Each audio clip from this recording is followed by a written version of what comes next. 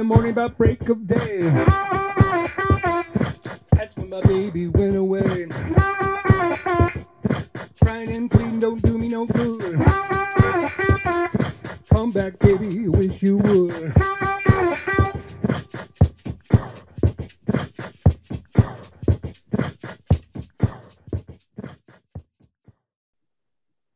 Hello, welcome to the Stories of St. James podcast.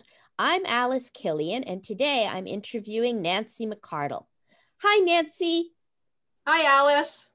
How are you doing today? I have some questions for you. I would like to start off by asking, where did you grow up?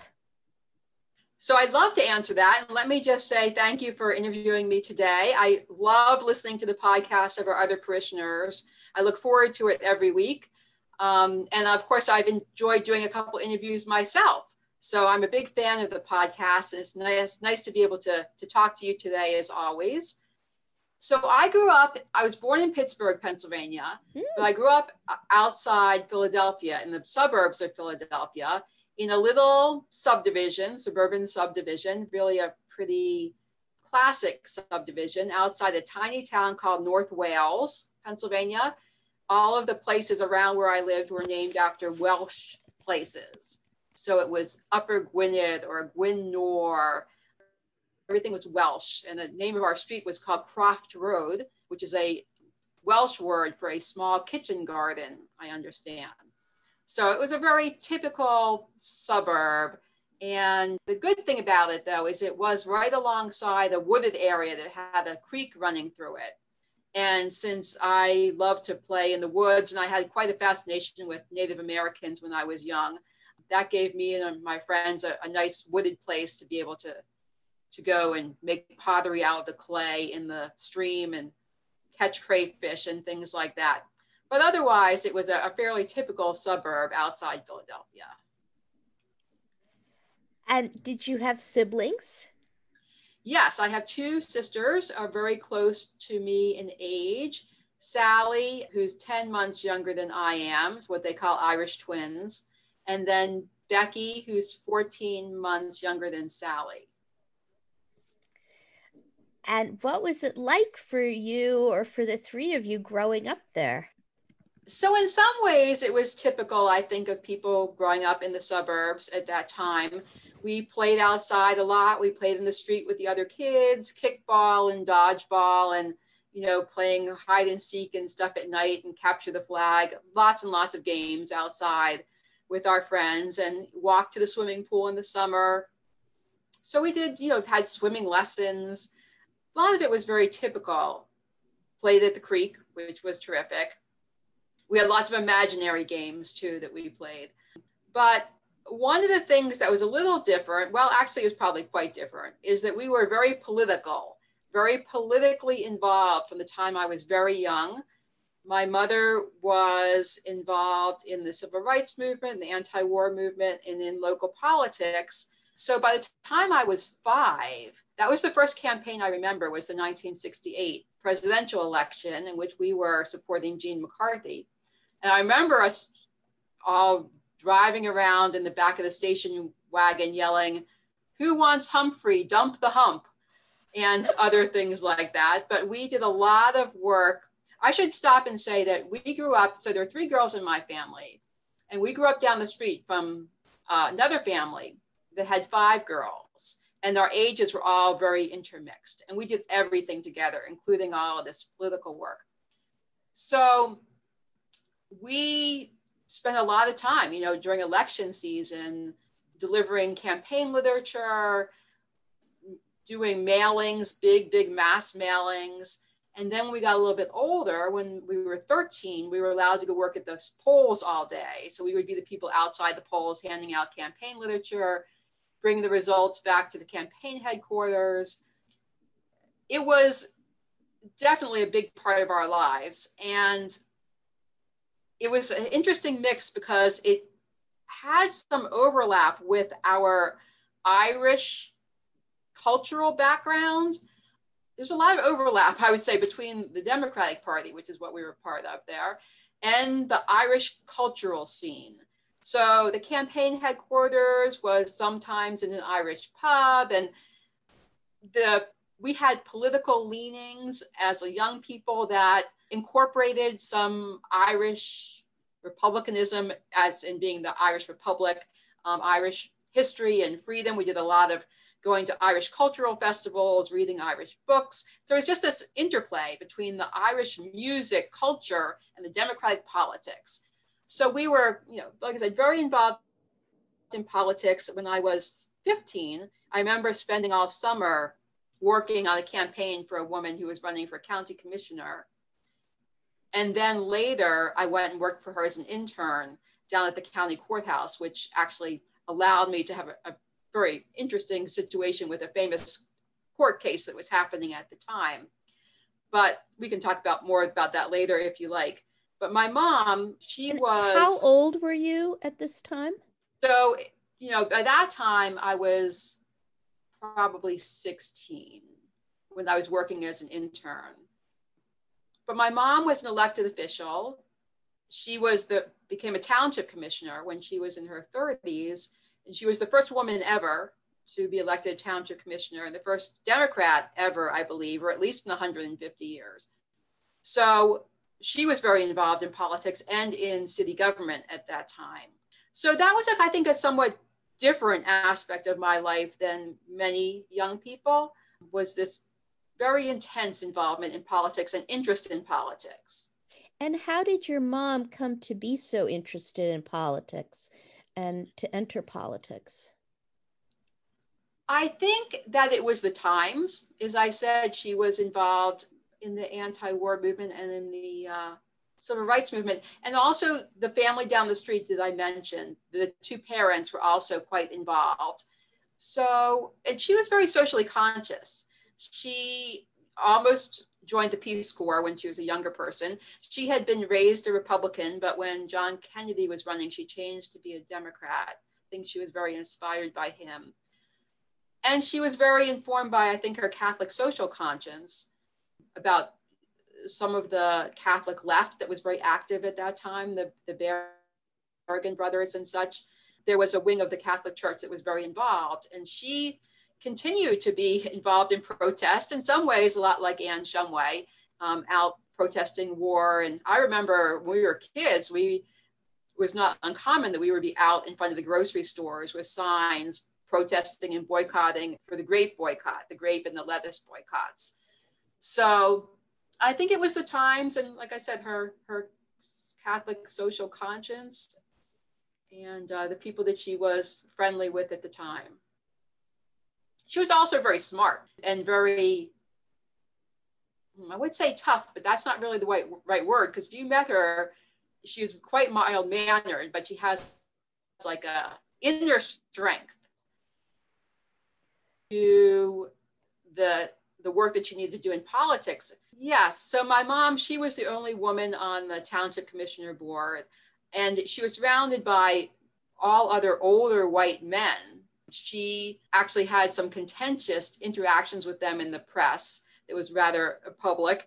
So she could hold her ground for sure. She had kind of an iron will, but like I said, on the surface, she is mild-mannered. Did you admire her?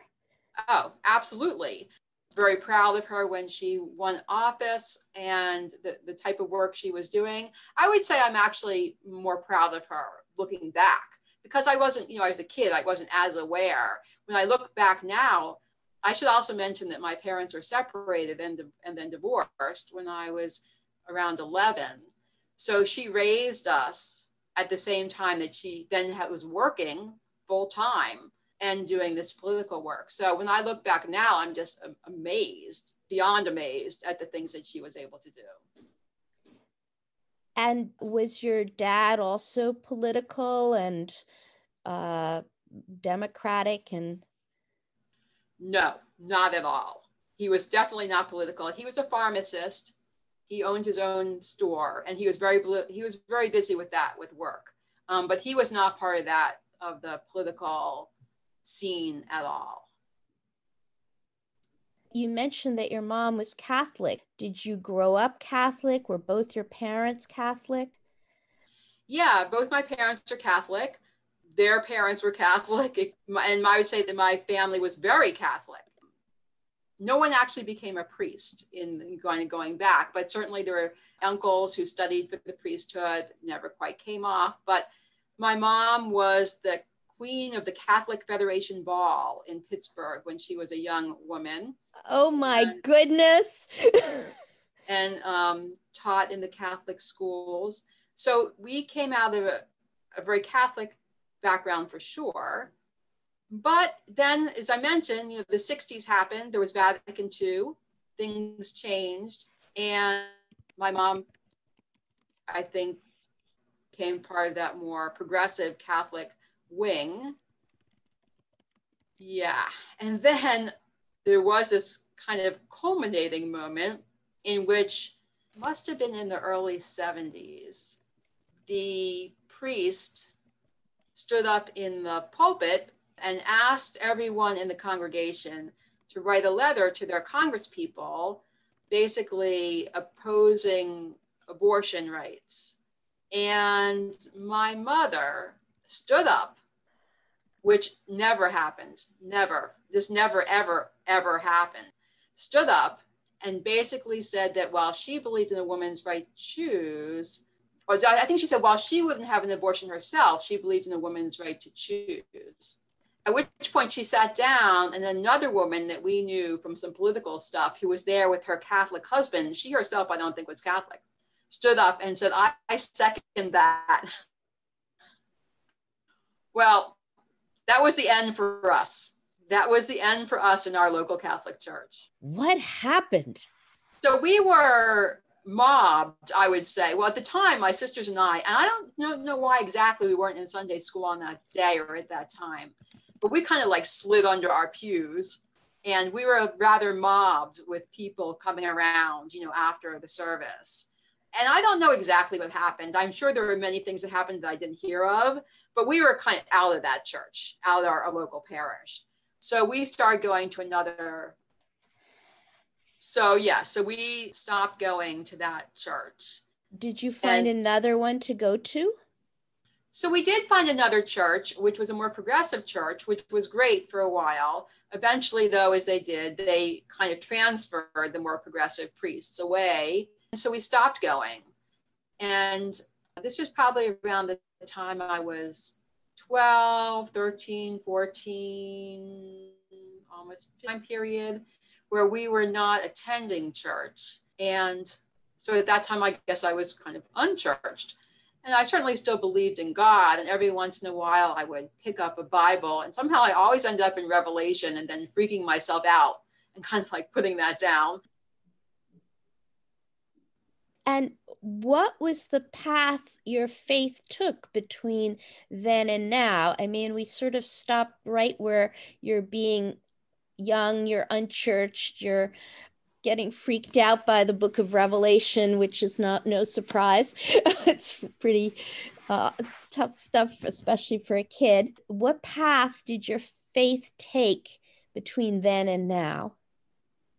So that's a long time ago, but there was a very pivotal thing that did happen, which is then when I was 15, I guess I was in the public school, and there was a wave, like I call it a revival wave, something that swept through the school in the form of this youth group that some people might know called Young Life, which was, well, a youth group, non-denominational, and many of my friends down the street, my sisters, we got involved in it. And it was clearly a more, like I said, it was non-denominational. So it wasn't like, anti-Catholic, but it was clearly coming from a more Protestant point of view. And I would say a more evangelical Protestant. So that experience had really different, for the different people in my friend group and in my family, my sisters and my best friend, a lot of my friends. But for me, it was a good thing overall in that I learned about Jesus in a different way than I had. Let me step back for a minute. When I was growing up, my mom, as I said, was, very interested in religion, and she exposed us to a lot of fantastic music, religious music of the time that we loved. And we would get these, and I remember those things very, very specifically, distinctly. And looking back, I can see how they really formed this strong foundation of my faith as a very young person. Interestingly, though, church at that time, I have no memory of making any difference, the actual church participation or the Sunday school participation. But when I got involved in this group later, I came to understand or know more about God and Jesus in a, as they say, a personal way. It's actually hard for me to talk about this. It doesn't sound too born again like, but I'll come back to that, because actually that's what happened to me. I came to, understand the reality of God and the way that God and Jesus reaches out to us personally, and God's sacrifice. I learned, obviously to read a lot more of the Bible than just Revelation. And so I did eventually, when I was 15, make whatever you would call it, a personal decision for Christ, have a born again experience. I had a particular moment, actually, in which I said, yes, I believe that Jesus is my savior, that God loves me, that's where I want my life to go, to be in God's hands, and make that decision. So I had that experience, and it was a wonderful experience. I mean, certainly at first, it was very much like a kind of really intense falling in love. You're always so aware of God's presence all the time. And that's what I wanted to talk about all the time and such. And I did change my life. It changed my life, in many, many ways, in terms of what is most real to me, what's most important to me, and also in terms of, what I was doing with my time. I spent more time with group discussion groups or Bible study groups or that type of thing, and reading the Bible. Not that I did that all the time. I was involved in other things, but it did change my life. And so I was involved in that group for a while. I actually began to fall away from that group when I got closer to going away to college, and it ended up having some not great effects on my two sisters. I think it became a situation where the group was very involved in proselytizing and getting people to bring their friends, and kids, my sisters, for example, began to feel that that's why they were valued, is so they could recruit other people. And that was bad. But by that time, I was pretty much out of it. When I went to college, I was involved in InterVarsity, which is a similar thing in a way, a similar type of group, but for college students, so small group fellowship, Bible study, that type of thing. I could take you a little bit further if you want me to. I don't know how far along I should go. Oh, I want it all. So I was involved in InterVarsity. I do have a couple things, though, led me to leave that after probably my junior year. One was, I remember they were very much into missions, this particular chapter of InterVarsity. And one day they were planning a mission trip to Malta. And I remember the leader standing up and saying, so we're planning this mission trip to Malta. Malta is 98% Catholic. There are no Christians there. And I said, okay, I have my own issues with the Catholic Church, but I think that's a little bit extreme to say, essentially say the Catholics aren't Christians. So I was like, that's not really rubbing me the right way. Also, around that time, I was dating a man, a fellow student who was Jewish, and that wasn't going over really well with some of the other people in my InterVarsity chapter. So eventually, around, I guess, the end of my junior year or so, a friend of mine kept inviting me to the Episcopal Church, and I finally went, and I said, hey, this has all the good things about the Catholic Church and none of the bad things. So that's when I first started going to the Episcopal Church when I was in college, which I liked very much unfortunately, this bad thing did happen, which is the minister who I liked very, very much. He was married to the sister of my roommate. Sadly, he was having an affair with the wife of one of the staff members. And this all became a big thing. And he, stood up in front of the church and basically confessed and left. I just remember sobbing in the pews. That was dicey. But nevertheless, I have been exposed to the Episcopal Church. And so when I came up to Boston for graduate school, I did look for an Episcopal church fairly right off the bat. And St. James was the church that was closest to me. I was living in Davis Square, like I still do. And I believe I got involved then at the Harvard Graduate School Christian Fellowship. And one of the chaplains there, who's still a chaplain there, a wonderful man who used to come to St. James for a while named Jeff Barneson, he, I think, suggested St. James as well. He was very keen on people joining their neighborhood church as opposed to one of the more, bigger kind of magnet churches. So that eventually led me to St. James's about 35 years ago. I'm also wondering about your relationship with your faith and with God. Do you have any other stories, less about religion and church and more about God? Or do you have stories about when you've especially felt God's presence and protection? I do actually have, of course, many stories, but there is one that sticks out in my mind because it was so amazing, and it still strikes me as amazing that it happened. This is probably over 20 years ago, I had gone off to Guatemala. I had done a lot of Central America peace and justice work in the 80s and early 90s, but this was after there had actually been a peace accord in Guatemala, although it did turn out to be much more dangerous than I actually expected. But I went to Guatemala by myself to study at a school, language school in the highlands. And then, so I was there for about 6 weeks. And then I went off to travel by myself for, I don't remember, 4 weeks or something like that afterwards. And so I was traveling around, and this particular time I was at a lake, a very beautiful lake called Lake Atitlan. And it has one town on one end of it that's a little touristy called Panajachel, and then some smaller towns that you have to cross over on a boat to get to. And I was staying in one of the smaller towns.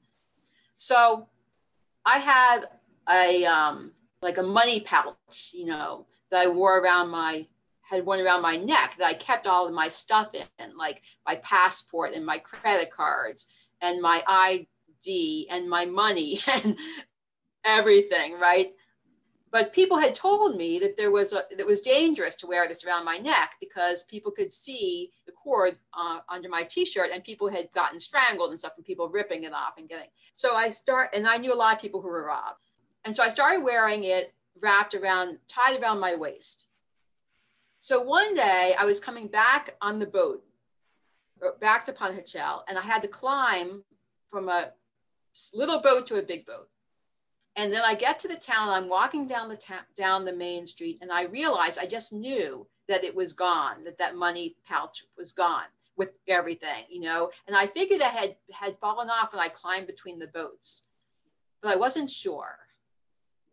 But strangely, I did have a little bit of cash, and because I was a good traveler back in those days, I had the receipts for my American Express traveler's checks kept in a separate place from the actual checks, which is what they told you should do. So I knew that eventually I'd be able to get some money. So I wasn't too panicked, a little panicked, but I went and I did a bunch of things. I went to the phone store, had the telephone office, and called my sister, said, don't tell my mother anything, but please cancel all my credit cards, and went to the police, made a report just in case somebody turned it in where I was. And then I was walking down, and I went to go sit by the lake. And when I was coming back, I actually ran into somebody I knew, someone who had been at the language school and who had gone off to a kind of distant town. I had actually tried to find her there and never found her. And here she was walking down the street. So I was very excited to see her. talked to her, found out she had been robbed on the border, the Mexican border, and it was going in a couple days to Guatemala City to get a new passport. And I said, well, if my stuff doesn't turn up, I'm going to need to go too. As it turned out, my stuff didn't turn up. And it was great to see her. And I think she really needed a companion at that time. So I felt like God was working here for sure. So after a couple of days, we journeyed to Guatemala City and got a place together, went to start doing all the things he needed to do to get a new passport, pictures and everything. But I had a little bit of time. So one of the things I had done is my birthday was coming up, and I had made plans to go to Tikal, which is a Mayan ruin up in the kind of jungle area. And I had bought plane tickets and hotel vouchers and all kinds of stuff from a travel agency in the small town, or in the town where I was in the language school. So since I was in Guatemala City and they had the main office for this travel agency there, I decided I would go there and see if they might give me some kind of refund or figure it out. So I go there, I'm sitting at the travel agency, I'm telling this person, I can't remember if I'm speaking Spanish or English, about my story. And then someone comes over and takes away the man I'm talking to. And when he comes back, he said, we got a phone call this morning from this priest in Panajachel who said he found all your stuff. And I was like, what? And he said, yes, this priest contacted us this morning and said he found all of your stuff. I was in disbelief because for so many reasons, but one, that the person had found my stuff and then that morning had called this particular travel agent on the day that I was going there. It doesn't seem like they called the embassy or anything. This is what they did. So on the one hand, I was deliriously happy. And on the other, but small part of me was like, oh, that's kind of a go back to Panajachel, which was several hours to go on the bus and do that. And so I said to the guy, I said, okay, so I should go back to Panajachel to meet this guy. And he says, no, he has a mission in Guatemala City or something. And he is like right in the edge of town and you can go to his place tomorrow and pick it up. So the next day I took a taxi, went out, met the guy, made a donation to his ministry and got all my stuff back. And I remember the woman I was traveling with, she's like, I'm going to stick with you. Obviously somebody is like watching out for you. So that was one experience, which I still just find amazing how that all happened. Yeah. Yeah. All the threads of it. Exactly. Yeah. So there's many stories, many stories, but that is one that I still think of as, wow, so unexpected and so wonderful. Yeah. Yeah.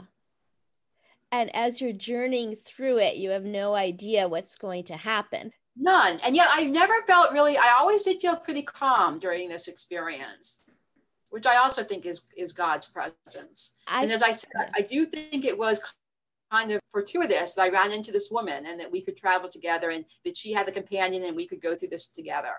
I think that was a really good thing. Yeah. I mean, maybe, she had the starring role in this and you were there as, a supporting presence. Mm-hmm. Right. Yeah. I wonder what her faith journey became. I don't know. That's a wonderful story. Thank you. I could ask for more, but maybe I will just move on to ask about a personal ministry that you have that I've admired, and especially admired now that we're in a time of pandemic, or at least it has seemed sort of to have an even bigger impact and promise. You write cards to people, unlike anyone I've ever seen write cards to people. Can you tell me about how you started doing that? How it became your ministry? So I've always liked to write letters. When I was a young person, I had pen pals and that type of thing. I've always, and when you do that, you love to get something in the mail. especially if it's an international pen pal. It's always wonderful to find something in your mailbox. So I am a person who likes to write letters or cards anyway. And I generally send quite a lot of Christmas cards. And then a number of years ago, my mother was having a hard time. So I started to write cards to her much more frequently, much more regularly. And I enjoyed, finding the cards and finding the interesting stamps.